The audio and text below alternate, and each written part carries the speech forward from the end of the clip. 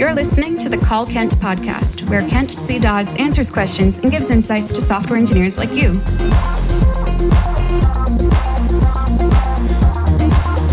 Now, let's hear the call. Hi, Kent. I'm Philip John. I wanted to know, why do companies still want to this day full stack React developers? Isn't it better to have a front end specialist in React and a back end specialist in whatever the API is running in? It's so much easier to have two specialists versus having one generalist that can do an okay job on both. I also believe that security-wise, having two specialists is a lot better. Let me know your thoughts. This is Philip John Basile signing out. Thank you. And that was the call. Here's what Kent had to say.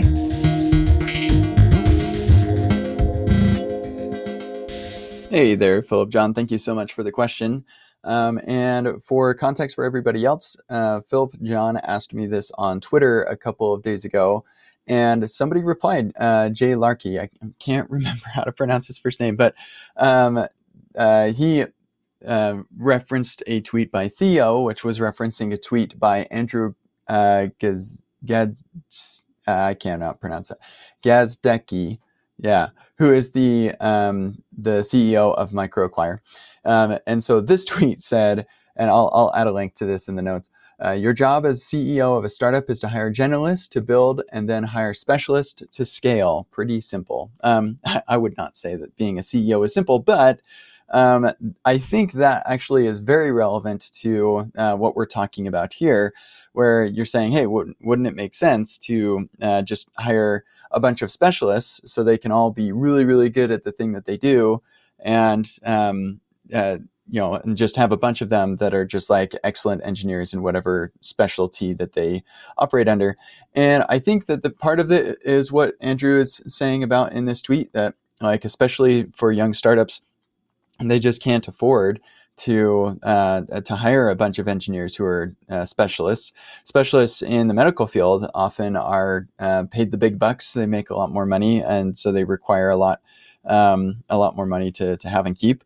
And I would assume, I like, from what I can tell, that's the case in the software field as well. And so that is one aspect of it.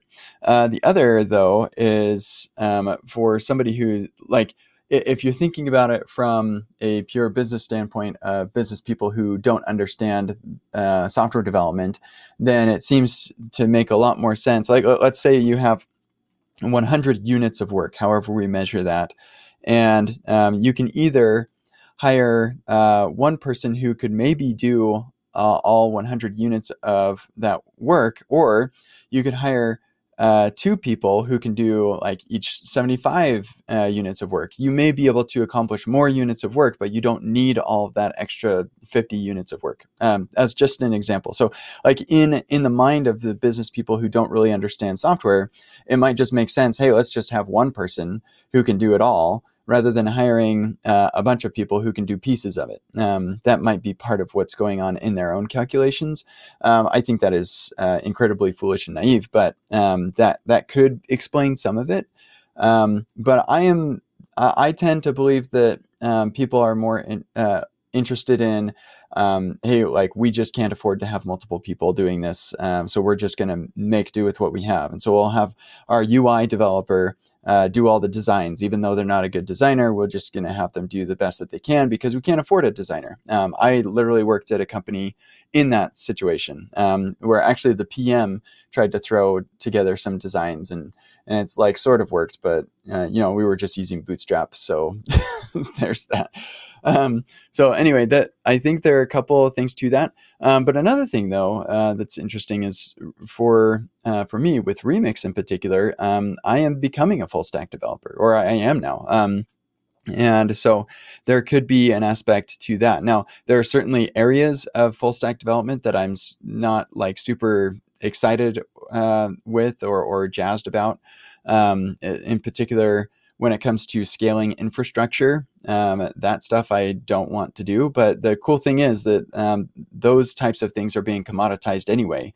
And so I am able to build a real world, large scale application serving hundreds of thousands of people every month. Without having to have some sort of degree in infra or something, which is, you just pay a company to do your infra for you. So I think that there is an interesting nuance to this question of, like it could be nice to have specialists, and as your company grows, I think it is very valuable to have specialists, especially in things like security and things. But if you manage to stay small, then you can have engineers who can develop the skills necessary for whatever it is that you need them to do, or you can hire out to consultants.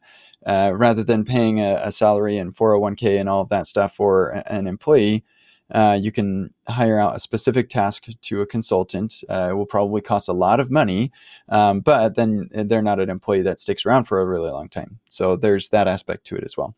So a lot of things going on there, a lot of nuance there. For me personally, I think it makes a ton of sense for startups to just rely on as few people as possible.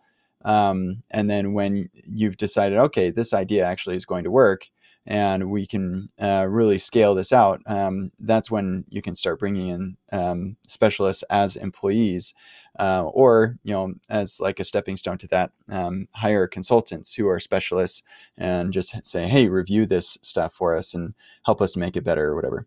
So anyway, thank you for the question, Philip John. I hope you have a wonderful day. This has been the Call Kent podcast. Learn more about Kent at kentcdodds.com and get your own questions answered at kentcdodds.com/calls.